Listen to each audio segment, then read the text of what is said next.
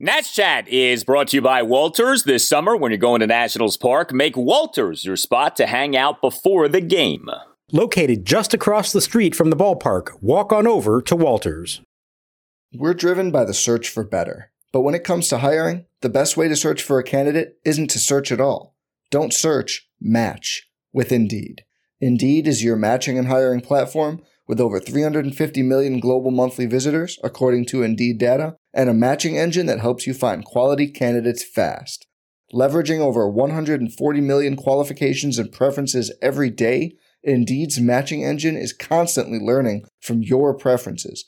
Join more than 3.5 million businesses worldwide that use Indeed to hire great talent fast. And listeners of this show will get a $75 sponsored job credit to get your jobs more visibility at Indeed.com/Blue Wire. Just go to Indeed.com/Blue Wire right now and support our show by saying you heard about Indeed on this podcast. Indeed.com/Blue Wire. Terms and conditions apply. Need to hire? You need Indeed. Now Freeland kicks, delivers, swinging a fly ball hit well to left center field. This is way back, Donaldson to the warning track, to the wall, and it is gone! Goodbye!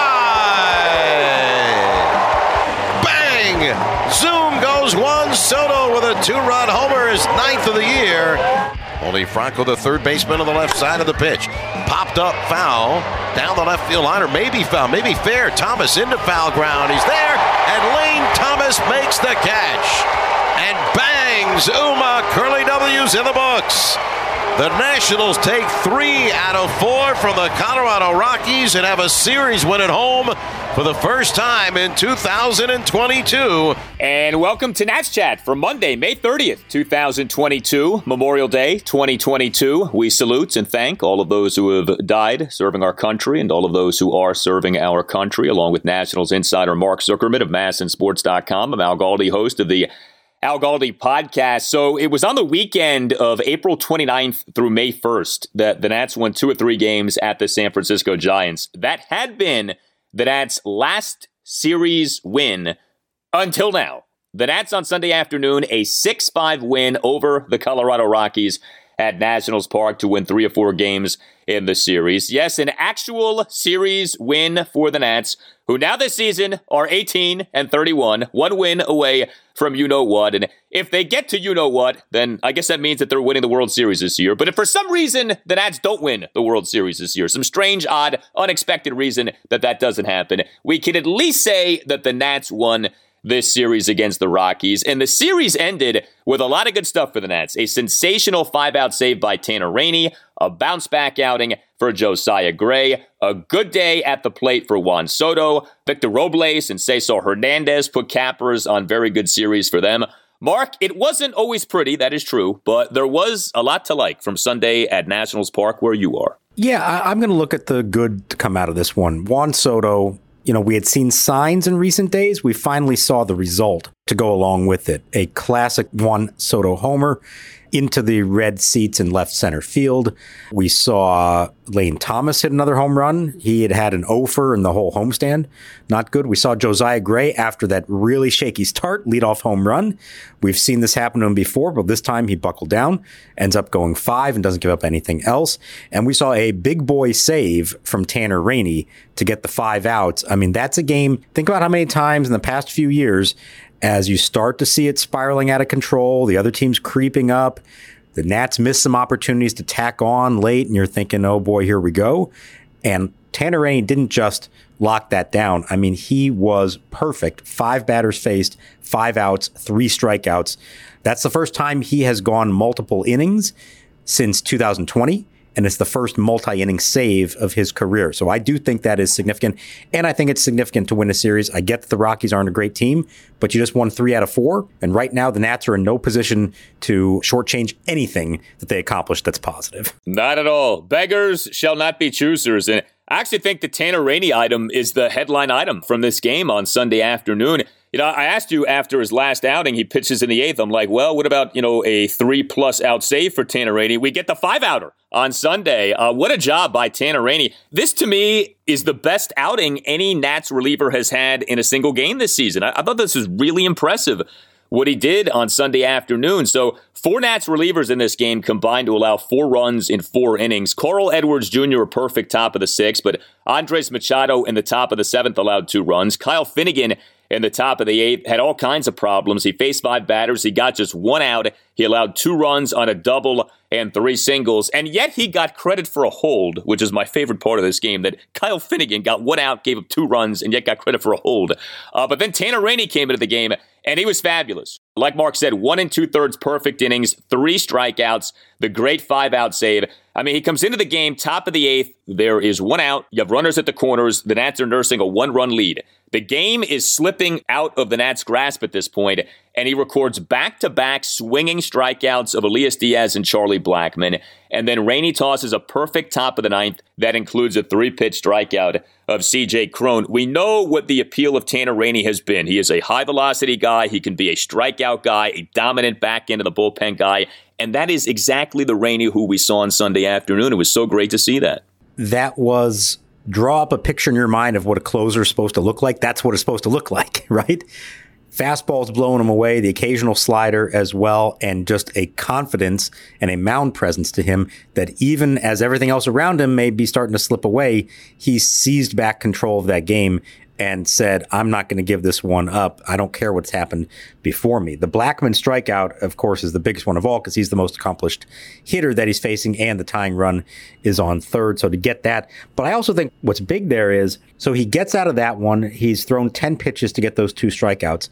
And now he's got to not let his guard down, knowing he's coming back out for the 9th inning. It's a situation, like we said, he's never been in before, not in a safe situation, to have to come right back out.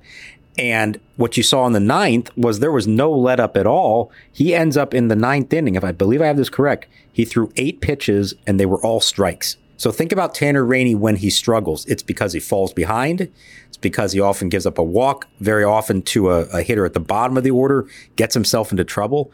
And in this case, he never gave them a chance to think about coming back unless somebody was going to hit a home run. That was the only way they were going to do it. So I think even though the 8th inning is the hairier situation, in a lot of ways, I think the 9th inning is just as impressive because he locked it down and didn't give them an opportunity to try to come back at that point.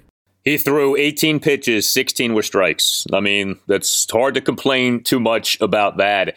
And, look, he had the 2 blown saves. We've talked about that. It hasn't always been great with Tanner Rainey. We've discussed that. He's dealt with some injuries, too, in his time. But you see in a game like this why the Nats have really tried to give this guy good faith opportunity, because the talent is undeniable. And when he puts it all together, he can do as he did. I mean, that was an elite closer-like performance, what Rainey put forth. What do you think about Finnegan? Because at times he does look good, and then at other times he doesn't look so good. He now hasn't looked so good over his last few outings. We saw this last year. He had a nice stretch, and then he also had a period of time in which he didn't do so well. His ERA for the season now is over 4. I was looking at some of the velocity numbers. Finnegan actually throws about as hard as Rainey does. If you look at average 4-seam fastball velocity, I mean, it's not an issue of like Rainey's stuff is better than Finnegan's stuff, but there seems to be a problem of consistency with Kyle Finnegan. Yeah, until this weekend, I thought he'd been pitching better than anybody, out of the bullpen at least, and has often been the guy to pitch some really important innings in the 7th and the 8th against the heart of some lineups. Now, it hasn't been the case the last couple of days.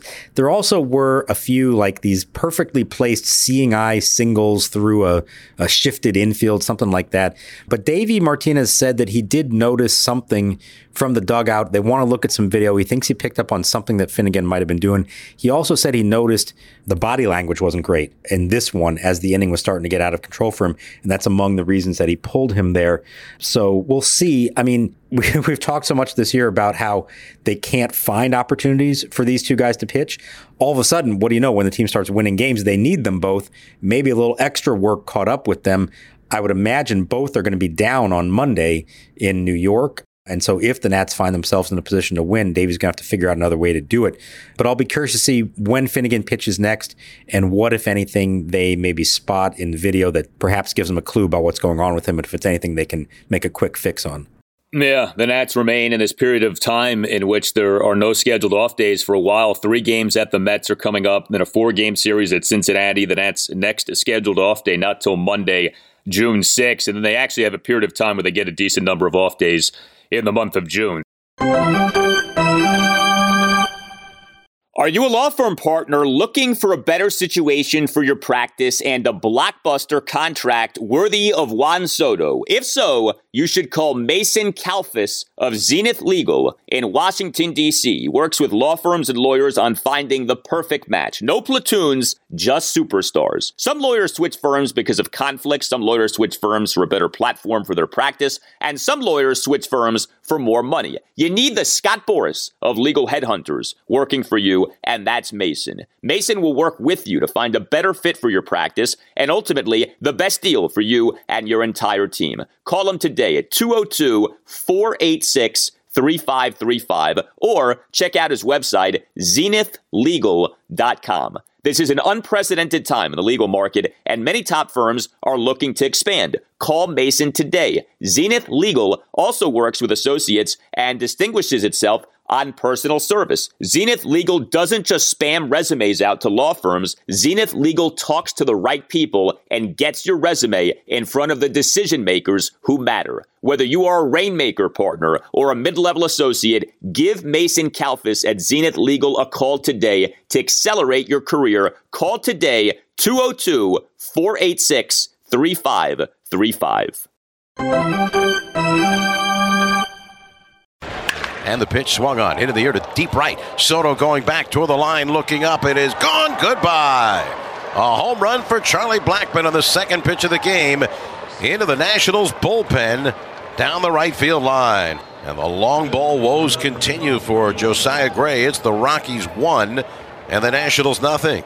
A bounce back Sunday afternoon for Josiah Gray. He wasn't great, but he was certainly better than he had been over his recent outings. Josiah Gray in the 6-5 win over the Rockies on Sunday afternoon. 1 run in 5 innings. He gave up just 3 hits, a homer and 2 singles. Biggest problem was that he issued 4 walks. He had 3 strikeouts. He threw 93 pitches over the 5 innings. So this was not a pitch-efficient performance. Obviously, the 4 walks bother you.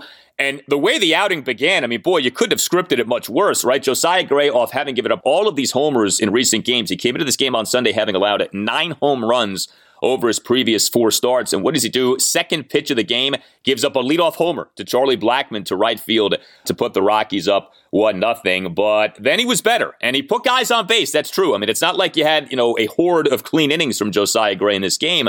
But 1 run in 5 innings. He did something like a scoreless top of the 3rd despite issuing back-to-back walks to begin the inning. Scoreless top of the 5th despite issuing a 2-out walk at Charlie Blackmon, then giving up a 2-out single to Jonathan Daza. So, I feel like we've had a lot of these outings from Nats pitchers this season, or at least a good number of them, where guys get put on base, but the actual run prevention ends up being okay. You want to see him go deeper than 5 innings, and that ended up harming the Nats because the bullpen wasn't great on Sunday afternoon, but considering what had been the case with Josiah in his recent outings, this was a step forward. It was, and after that leadoff homer, I'm thinking, oh boy, this could be a difficult day for him because it's a warm afternoon, maybe the warmest of the year so far, and it felt more like summer in terms of the ball flying off the bat. We haven't seen the ball travel very well so far through the first 2 months of the season. That's probably going to start changing now. And when he hit the leadoff home run, I'm thinking we may see a bunch of these today. We know Josiah has trouble with that. I think I predicted last night that this was going to be an issue for him trying to keep the ball in the yard, might be the key to the game. So to his credit, he shook that one off, got back down to business, and was able to keep them from scoring. After that, the walks were annoying. The other thing that was annoying, and this was out of his control, is there's a foul pop-up in the 4th inning that Josh Bell lost in the sun. Didn't harm them because it landed foul, so it didn't produce anything except for this. It extended the inning. There were 2 outs. The inning could have been over. He wound up throwing, I believe, 14 extra pitches because of that, because there was a super long at bat right after that with Brendan Rodgers that ended in an out, but he kept fouling off pitches. It was 3-2 going on for a long time. And so by the time Josiah gets through the 5th, he's at 93 pitches. Not to say that everything would have gone exactly the same if not for the earlier thing, but take away 14 pitches, he's at 79 after 5. He can come back out for the 6th, and maybe we have a different viewpoint on what the outing was like, and it changes the bullpen usage afterwards. So one of those little weird things that actually kind of cost him, even though it didn't necessarily cost the team in the bigger picture. Yeah, this has been a strange season in Nationals Park. A lot of balls have been lost in the sky, either via the sun monster or the twilight. We had that Nelson Cruz double on Saturday night in the bottom of the 8th. The Rockies lost the ball in the sky, and the left fielder, Sam Hilliard, who, by the way, had one adventure after another in this series in left field, he failed to make a diving for a catch on that play. So with the home runs with Josiah Gray, I mean, he gives up another one that ends up being the only run that he allows in this game. But you're now looking at Josiah Gray over 122 major league innings, having given up 32 home runs. That's a really high number. His career home runs per 9 innings is 2.36. It's the biggest issue he has. It's the kind of thing that you obviously want to see him get fixed. Has Davey or anyone else talked about why he's giving up so many home runs? It's not like he's giving up a bunch of hits otherwise, but home runs really are a problem for him. Yeah, and just to put that number into context, remember last year, Patrick Corbin gave up 37, which led the league and was a new club record, and he did that over 171 in 2/3 innings. So Josiah is way beyond that pace if you're just looking at his brief major league career to this point. So that is a concern. Why it happens, I think what we have seen with him is that while the stuff can be good, he does have a tendency to let pitches trail back over the plate, both his fastball but also his breaking balls. When he's not throwing a sharp slider, it kind of backs up over the plate. That's not what you want from that pitch, obviously. And unfortunately, when they do hit it, they hit it really hard and they get it up in the air. So he may just be a fly ball guy, a home run guy. You know, there have been very successful pitchers, I think of Max Scherzer in particular, like that. The key, though, for him is going to be to limit the walks. If you're not giving up a lot of hits, but you do give up homers, you got to make sure they're solo homers. And even last year when he first came up here and he gave up some, remember they were all solo and he was still pitching well in the bigger picture and won some games for them. So if you can limit them to solo homers, and by doing that, you eliminate the walks, you're not giving up a lot of hits anyways, I think you can live with that. If not, he is going to have to figure out a way to keep the ball in the yard more, because 2-run homers, 3-run homers are going to be the end of him if he can't put a stop to that. Yeah, no question. And he does have a bit of a walk issue, too. His walks per 9 innings this season at 4.38. But 1 run in 5 innings, much better than what we had been seeing from Josiah Gray. So nice to see him do as he did on Sunday afternoon. So this was a game in which the Nationals scored 6 runs. The Nats finished with 9 hits, 4 walks. Nats only went 1 of 6 with runners in scoring position, but this was another game in this series in which the Nats had extra base hits. And when you have extra base hits, you don't have to have, 14 hits to score 4 runs. This had been the case, it felt like, with the Nats for weeks here. 2 more homers for the Nats in this game, 2 more doubles for the Nats in this game, and registering both a homer and a double in this game to go with a walk was Juan Soto, who we spent a good bit of time on the previous installment of the Nats Chat podcast. Juan Soto on Sunday afternoon, 2 for 3 with a 2-run homer, a double, and a walk. He and the Nats 2-run first smashed a 1-out 2-run opposite field homer to left center field for a 2-1 Nats lead. We know that when Soto was going well, he's going the opposite way. He did that obviously there. Bottom of the 5th, he drew a leadoff 5-pitch walk. Bottom of the 6th, had a 2-out double off the right field bullpen fence. Juan Soto came into this game on Sunday with an OPS for the season of .795. Most guys, that's good. With Soto, when you see a 7 to begin his OPS, that's not normal. We're not used to seeing that, right? We're used to 8, 9, if not, 1 point something. So .795 stood out. It's one game. We've seen him do this year where he has a good game, maybe even a good few games, and then he's quiet for a few weeks. So let's see what this is followed up by. But clearly, the Juan Soto on display on Sunday is the Juan Soto we've been wanting to see more of. Yeah, and there had been signs of this. I'm looking back through my scorebook to try to remember them all. In this series, first at bat of the series, Thursday night, he drives a ball deep to left field. It's caught, but it's a good, solid opposite field line drive for Juan Soto. Then the first game on Saturday, he hits another ball pretty close to where he hit the home run on Sunday. It doesn't quite get there, ends up as a double to deep left center, but again, a good sign. He hit a fly ball to the warning track in center that was caught, another good sign. And then, of course, the home run right in his wheelhouse to left center field, the red seats. I mean, that was classic Juan Soto. And they almost hit another one to right field. He just missed it and ends up bouncing off the fence for a double. So I think there have been signs. He was talking afterwards about feeling much more confident about some tweaks he's made. He described it as doing his homework a little more. And he was feeling better about himself, it seemed like, than we've heard from him in a little while. We've talked about it's not just the performance, but the body language and every other part of his game that has been a little bit out of whack here lately. He seemed today, both on the field and then afterwards off the field, to be a little more like the Juan Soto we've come to know and love, with a little more confidence and swagger, and maybe that's a good sign here. Yeah, especially after he hit the home run. He did his thing where he does this like almost gallop as he's going around third base. And then he got in the dugout and he shoved someone. I couldn't tell who he shoved, but he was feeling himself, in other words. Like he was very excited about the homer, and he should have been. That was an impressive home run. And it was a great response to what Charlie Blackmon had done to begin the game in the top of the first. So good to see Juan Soto have multiple extra base hits on Sunday afternoon.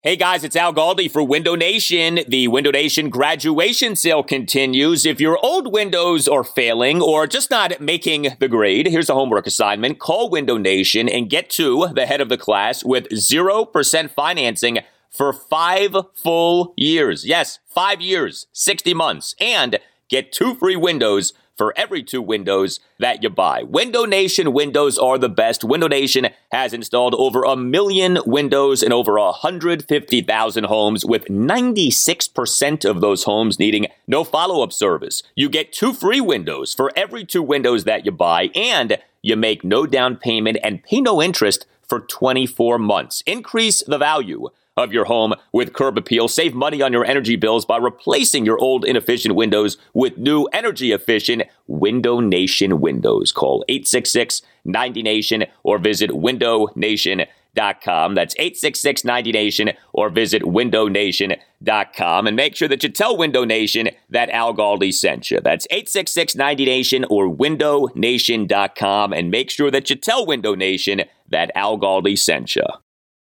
We're driven by the search for better. But when it comes to hiring, the best way to search for a candidate isn't to search at all. Don't search, match with Indeed.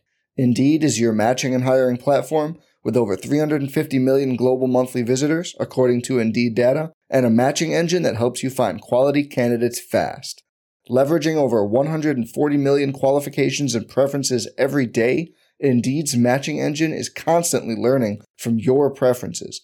Join more than 3.5 million businesses worldwide that use Indeed to hire great talent fast. And listeners of this show will get a $75 sponsored job credit to get your jobs more visibility at Indeed.com/Blue Wire.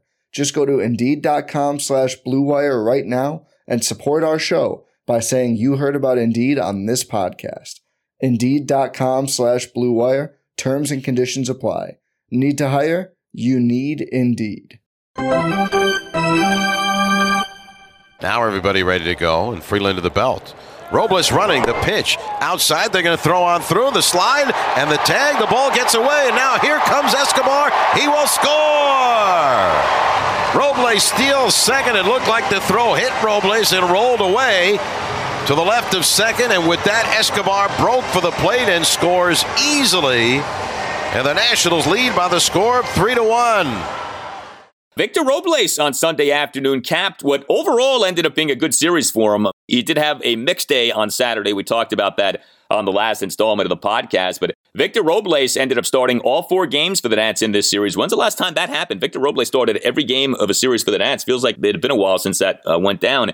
And Robles on Sunday afternoon, 2 for 4 with 2 singles and 2 stolen bases. How about the 2-run second for the Nats? Victor in that inning, a 2-out bloop single to shallow center field and 2 stolen bases, including a steal of second base on which the Rockies second baseman Brendan Rodgers committed a miscatch error, allowing Alcides Escobar to score from third base. So really a classic example of the running game putting pressure on the opposing defense. Rodgers was trying to make one of those quick snap tags, knowing that Robles is fast. Robles got a great jump on the steal, and instead Rodgers whiffed and catching the ball. Escobar ended up scoring. Robles in the bottom of the 4th had a 2-out infield single on a ball that was hit to the Rockies shortstop Jose Iglesias deep in the hole. So Victor Robles in this series, 7 for 16 with a home run, 6 singles, 4 of 4 on stolen bases. He had some boo-boos on Saturday. We talked about those, so it wasn't perfection. But man, I mean, this is the Victor Robles we want to see. And isn't it interesting? The Nats' last series win at San Francisco, Robles was great in that series. The Nats' next series win at home against the Rockies, Robles was very good in this series. That's a great point. I had not thought about that, Al. Maybe Victor Robles is the key to everything. We've been talking about if Soto hits, then the team will win. Maybe it's actually Victor Robles. I like your thinking there.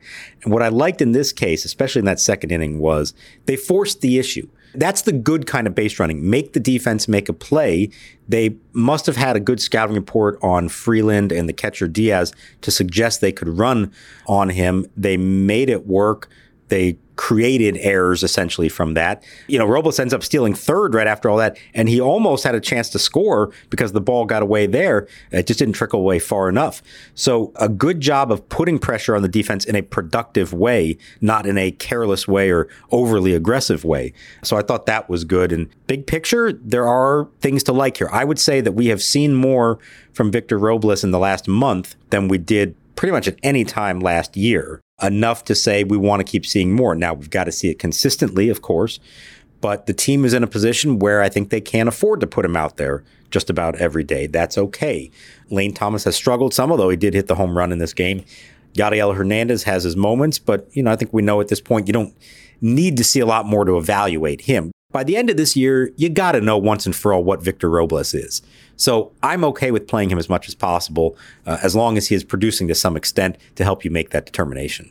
Absolutely. And if you do exit this season with Victor Robles being back, that is so huge. I mean, that's like acquiring a top-notch prospect all over again. If Victor Robles has been reborn and, 2019 Victor Robles is back in full effect. So good to see him perform like this. And, you see him do this and you say to yourself, well, that's still within him. Like, he's still capable of this. And so you're like, well, we just want to see more of this. I want to give credit to Cesar Hernandez. He's been good lately. He was really good in this series. Hernandez on Sunday, 2 for 3 with an RBI single, another single, and 2 walks. He got on base 4 times. He's gone from never getting walks to now drawing walks on a pretty consistent basis. And not coincidentally, his on-base percentage for the season has shot up here.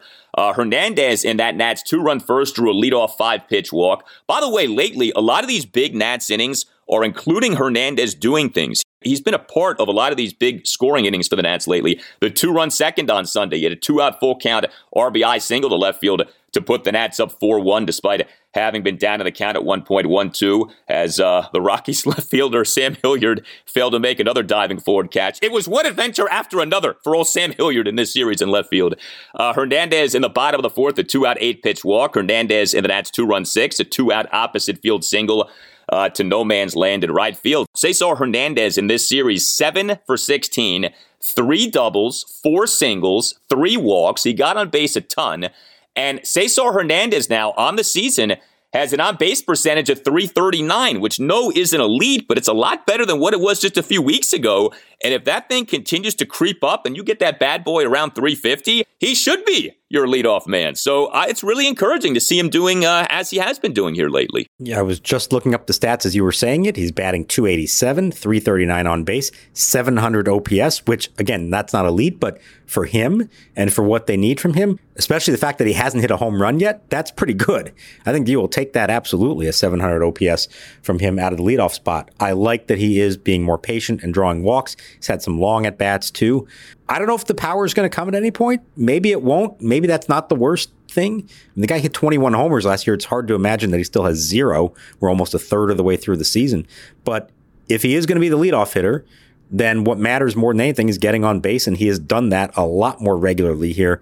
So I do like it, and I think it helps set up the other guys and giving them opportunities. Nelson Cruz is also starting to hit kind of quietly, just consistently. He's on a 10-game hitting streak now. He's up to 238. Again, nothing spectacular, but from where he was, it's a lot better. It's a lot of singles and doubles, and he has been driving in runs. So there are some good signs there, and I think it does start at the top of the lineup and creating opportunities for Soto and Cruz. Yeah, Cesar Hernandez, as we are taping this installment of the Nats Chat podcast, is tied for 5th in the majors in hits this season. He has 58 hits. Now, there are still some games going on this Sunday, so that ranking may change, but he's top 10 in the majors in hits, which is like, wow, I don't know that many people would be aware of something like that. So let's see, he's at 58 hits through 49 games. And if he just gets to like 61 by game 54, then he's on pace for over 180. I believe the club record by Denard Span is 184. So, I mean, long way to go. He's got to keep this up. But that is actually a pretty elite rate, at least in terms of this team's history, for somebody to do that. That may not be hitting for power, but singles can work as a leadoff hitter. If you're singles and drawing walks, that's quite all right. Yeah, and I think that's the thing, the singles and the walks, to get that on base up to where he's got it at. I think now it's like, all right, that's acceptable. You see why Davey had this vision of Cesar Hernandez as a leadoff batter. You mentioned Nelson Cruz, 10-game hitting streak now, 1 for 4 with a double on Sunday. He in the bottom of the fifth had a first pitch double down the left field line. So, lots of good stuff here from the Nats offensively in, 3 of the 4 games in this series, right? You didn't get that much quality offensively in the 3-2 loss on Saturday night, although in that game, you had a lot of doubles. You just had the team going 1 of 16 with runners in scoring position. So you could argue this really ended up being one of the Nats' best offensive series of the season. Guys getting on base, lots of extra base hits. Rockies are bad. That's true. You're about to face a much better team in the Mets, so we'll see if the Nats can keep it going here.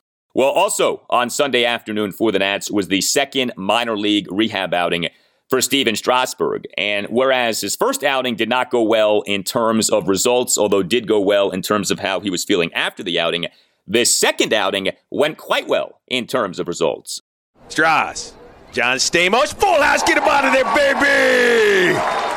Strasburg on Sunday afternoon in a 7-4 home win for the Low-A Fredericksburg Nationals over the Salem Red Sox. 5 scoreless innings, 6 strikeouts versus 1 walk, and no hits. Not bad. 58 pitches, 38 strikes versus 20 balls. And did I read this correct? He was in the Nats clubhouse after the game. That's quite a quick trip that he made there from Fredericksburg to D.C. Apparently, Memorial Day Sunday traffic was not bad on I-95, which was like the first time ever. Unless I didn't ask. Maybe he has the Lerner private helicopter to bring him back up. I don't know.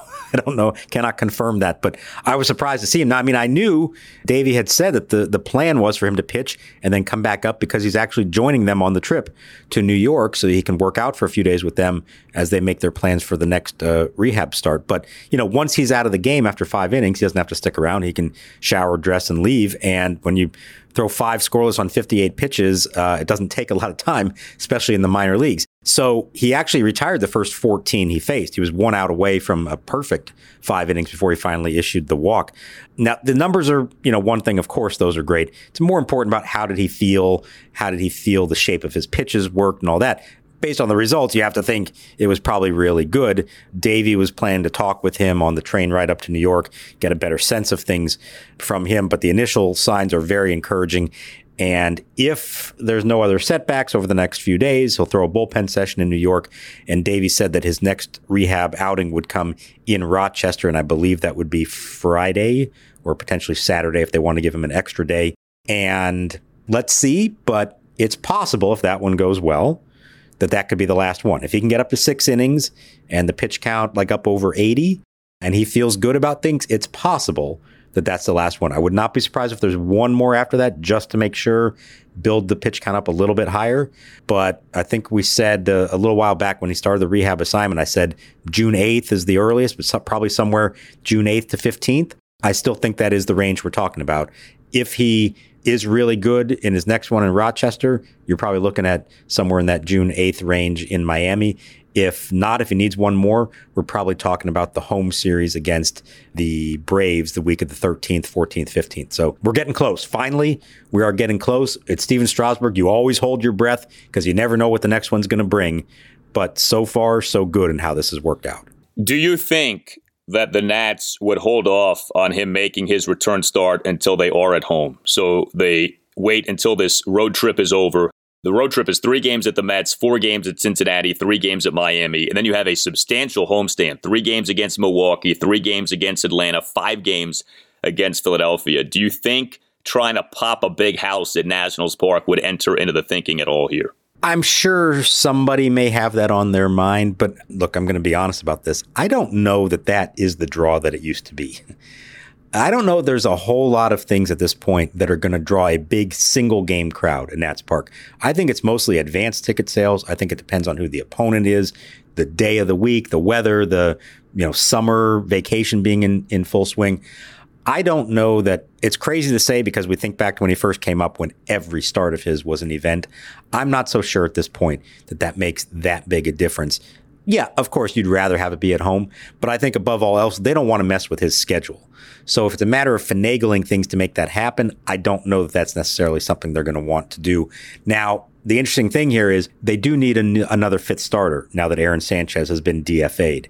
They're going to need to call up somebody or find somebody to start Wednesday's game in New York. There's nobody currently out of all these, either in the current rotation or even from, Strasburg or Cavalli or Cole Henry. None of them line up properly for that one. So somebody else has to make that start. But after that, because of the off day coming up after Cincinnati next Monday, they don't need a fifth starter again until the 11th. So it does offer the opportunity, if Strasburg is ready, for him to take that spot, and they just need to pick which day that is along his schedule. So Davey Martinez talked to you guys before the game on Sunday. This was the first time he had spoken since Aaron Sanchez got DFA'd late Saturday night. Is that what you think they're thinking? Like, did Davey sort of let on to what the thinking is right now in terms of, hey, what are they going to do for a number 5 starter? So what he said was that the decision of why they DFA'd Sanchez when they did was that they felt like they needed to clear up a spot on the 40-man roster because of Wednesday's game and needing another starter. Now, he didn't flat out say that they would be calling someone up for that spot, or even specifically that it would be somebody off the 40-man roster, although he did acknowledge that was one possibility. Sounds like they aren't going to make this decision until Tuesday, or at least publicly not announce anything until then. The only minor league starter who fits in schedule-wise into that formula is a guy at AAA named Jackson Tetreault, who's not ranked among their top prospects. He's pitched fairly well for them. He's lined up to pitch on the correct day. He's not on the 40-man roster, so this would clear a spot for him. So I think that is one possibility. Evan Lee, I think I mentioned the other night, is a lefty at AA. He's already on the 40-man roster, but much less experienced, and I don't know that he's necessarily in the mix right now. The other possibility would be, depending on how these first 2 games in New York go, if they don't need to use up a lot of their bullpen, then maybe Josh Rogers or Paolo Espino could get that start, come out of the bullpen to make that start, and then use the freed up roster spot on another reliever. So I think that is a possibility they could explore. So again, we're just talking about really just needing for one start here, it sounds like. If Strasburg really is going to be ready at the back end of this, I don't think they need anybody for more than the one start, and then they can fill in Sanchez's spot potentially with Strasburg about 10 days from now. All right, one other item. This has come up now multiple times, having to do with the contract status of Mike Rizzo and the contract status of Davey Martinez. Bob Nightingale of USA Today had this, and John Heyman of the New York Post had this, that the deadline by which the Nats have to exercise these 2023 options for Mike Rizzo and Davey Martinez is the All-Star break. It's not this offseason. And the reporting has varied in terms of what the number is on Davey Martinez. Nightingale said it's a $4 million option for Davey next year. Heyman said it's a $3.5 million option for next year, which is substantial money for any manager, but especially for a Nats manager, right? We're not used to the Lerners paying a manager that kind of money. We're still used to options having to be exercised in off seasons. It's not always that you have in-season options. Apparently, that is the case here. It's not just that 2023 is a club option year for both Rizzo and Davey. It's that 2023 is a club option that has to be exercised by the All-Star break this year. I guess that would make it more likely than unlikely that the options get exercised. But then when I saw the Davey money, I was like, boy, that's not a Lerner kind of thing to do, to pay a manager $3.5–4 million. What do you think about the dynamics here? They seem to be changing every 5 minutes. Yeah, well, so again, this is the details getting out publicly for the first time. Obviously, the principal people involved here have known this all along, so they designed that for a reason, whatever it is. My guess would be that specifically in Davey Martinez's case, that he would want that to be earlier in the year like that so that he doesn't end up being a lame duck manager all year long, twisting in the wind, and then the season ends, and now he's got to find out, is he being picked up or not? You know, I go back to the Jim Riggleman saga from a long time ago now, but that was a case where his was up at the end of the year, and it was in late June that he started asking, hey, I'd like to discuss my contract and to see if I could have the option picked up, and they wouldn't go for it at that point. That's why he walked away. So perhaps with all that background in his mind, Davey and his agent, Alan Nero, wanted to make sure this was addressed before it ever got to that point. Now, the flip side of that would be, in theory, if they decided not to pick it up in July, now you know you're out at the end of the year. And do you manage the rest of the season like that? Or do you pull a Jim Riggleman and say, thanks, I'm going to be on my way now? I don't know. It really hasn't been first and foremost on anybody's mind right now. I really feel like, barring some kind of either major collapse by the team or, mutiny within the clubhouse, which we've never seen any indication of, or without an ownership change happening really soon prior to that point where they now have the ability to make the decision themselves, I find it hard to believe that the Lerners would decide in July not to bring back Davey Martinez and Mike Rizzo, even if that is the salary that is owed to him. Again, they made that deal late in 2020. They knew what they were getting. They felt like that was the going rate for a World Series winning manager. Yeah, it's more than we're used to, Nationals manager making, but I don't think they put that in there without, at least in the back of their minds, knowing there's a chance they're picking it up someday. I mean, when Davey first came here, his salary was less than $1 million. That his 2023 number could be, again, $3.5, $4 million, depending on who's reporting you're believing. That is a substantial leap, and that's just so anti the way the Lerners have operated over the years. I wonder if they would be like, hey, this guy's been here for 5 years. 4 of the 5 years have been disappointing to various degrees. We're not going anywhere anytime soon anyway. We can hire some kid, pay him a fourth of that, and sell the team and, save ourselves a few $1 million. I mean, I wonder if they would think along those lines. But the point here is this. Decision time is coming up very soon on both Mike Rizzo and Davey Martinez. This has snuck up on a lot of people, but here we are now. We're about to enter June. The All-Star break is in the middle of July. So over the next month and a half, we're going to have resolution on this. And I think it's interesting. There's a lot happening with this Nats team. There's a lot of uncertainty right now with the ownership, with Rizzo, with Davey. I mean, if you want to expand it out to, the Juan Soto contract situation, obviously the state of the baseball team is uncertain with the rebuild.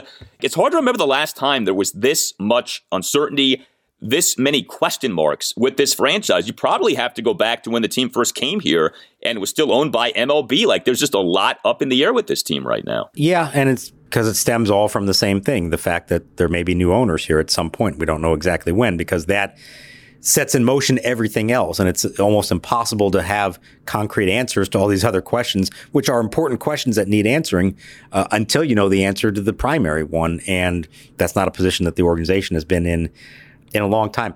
What I can tell you, and of course, this is worthy discussion topics, and these are important decisions that are all being made. I can tell you honestly, it's not showing up in the clubhouse on the field. It really has not been brought up at all. And, I think it's a testament to Davey that he doesn't let that kind of thing get in the way. But I haven't seen anything in the way that he is managing that suggests to me that he is doing so because of his contract situation. He knows the situation the team is in terms of rebuilding. He's doing what he can to try to go 1-0 every day, of course, but without losing sight of the big picture. And, I give him credit for that, because it would be easy in that situation for a manager to say, I'm going to start doing things to save my own rear end here, that it's all about protecting myself. And I haven't seen that with him. I see him showing the same amount of care in his players and for the organization that he has always had since day one upon arriving here. These details of Rizzo and Davey, their contracts coming out, they're obviously coming from somewhere. Do you think it's safe to assume that the leaks are coming from Camp Rizzo and Camp Davey, or should we not assume that? You never know these things for sure. Whenever it comes to it, you always say in your mind, okay, somebody wanted this to get out there. It hasn't been out there previously. So who does it most benefit to put out there? And what I would say in the past, when it's come to particularly Mike Rizzo's contract, when every few years there's a question of, is he going to be picked up or not? It's mostly would seem to have benefited him to make it public and get it out there, to maybe put a little pressure on ownership to make something happen by letting the world know that it needs to happen by a certain date, that kind of thing. So yeah, it would make more sense for these things to be coming from their side than it would to say that it's coming from ownership side, which, probably prefers all along that these things be kept private. The fact that we didn't even know the exact details of this all along was probably more an indication of ownership than anything. Yeah, that makes a lot of sense. You tell us what you think. A lot to be thinking about right now if you're a Nats fan, but the Nats are winning more than they're losing, at least lately. So that's nice to see. You can hit us up on Twitter at Nats_chat. You can email the podcast, natschatpodcast@gmail.com. If you are interested in sponsoring the Nats Chat Podcast, hit up Tim Shovers. Again, the email address, natschatpodcast@gmail.com. You can get yourself a Nats Chat Podcast t-shirt by going to natschatpodcast.square.site. That's natschatpodcast.square.site. All Nationals radio highlights on Nats Chat are courtesy of 106.7 The Fan. For Mark Zuckerman, I'm Al Galdi. We thank you for listening, and we'll talk to you next time on the Nats Chat Podcast. 3-2, 2 out, runner goes in the pitch, swung on, hit in the air to deep left by Thomas, way back, going, and gone, goodbye! A long home run for Lane Thomas into section 104, and is 0 for 20. You can throw that one in the trash as well. Bang! Zoom goes Thomas with his third home run of the year. I'm Mark Chapman. Welcome to the Planet Premier League podcast.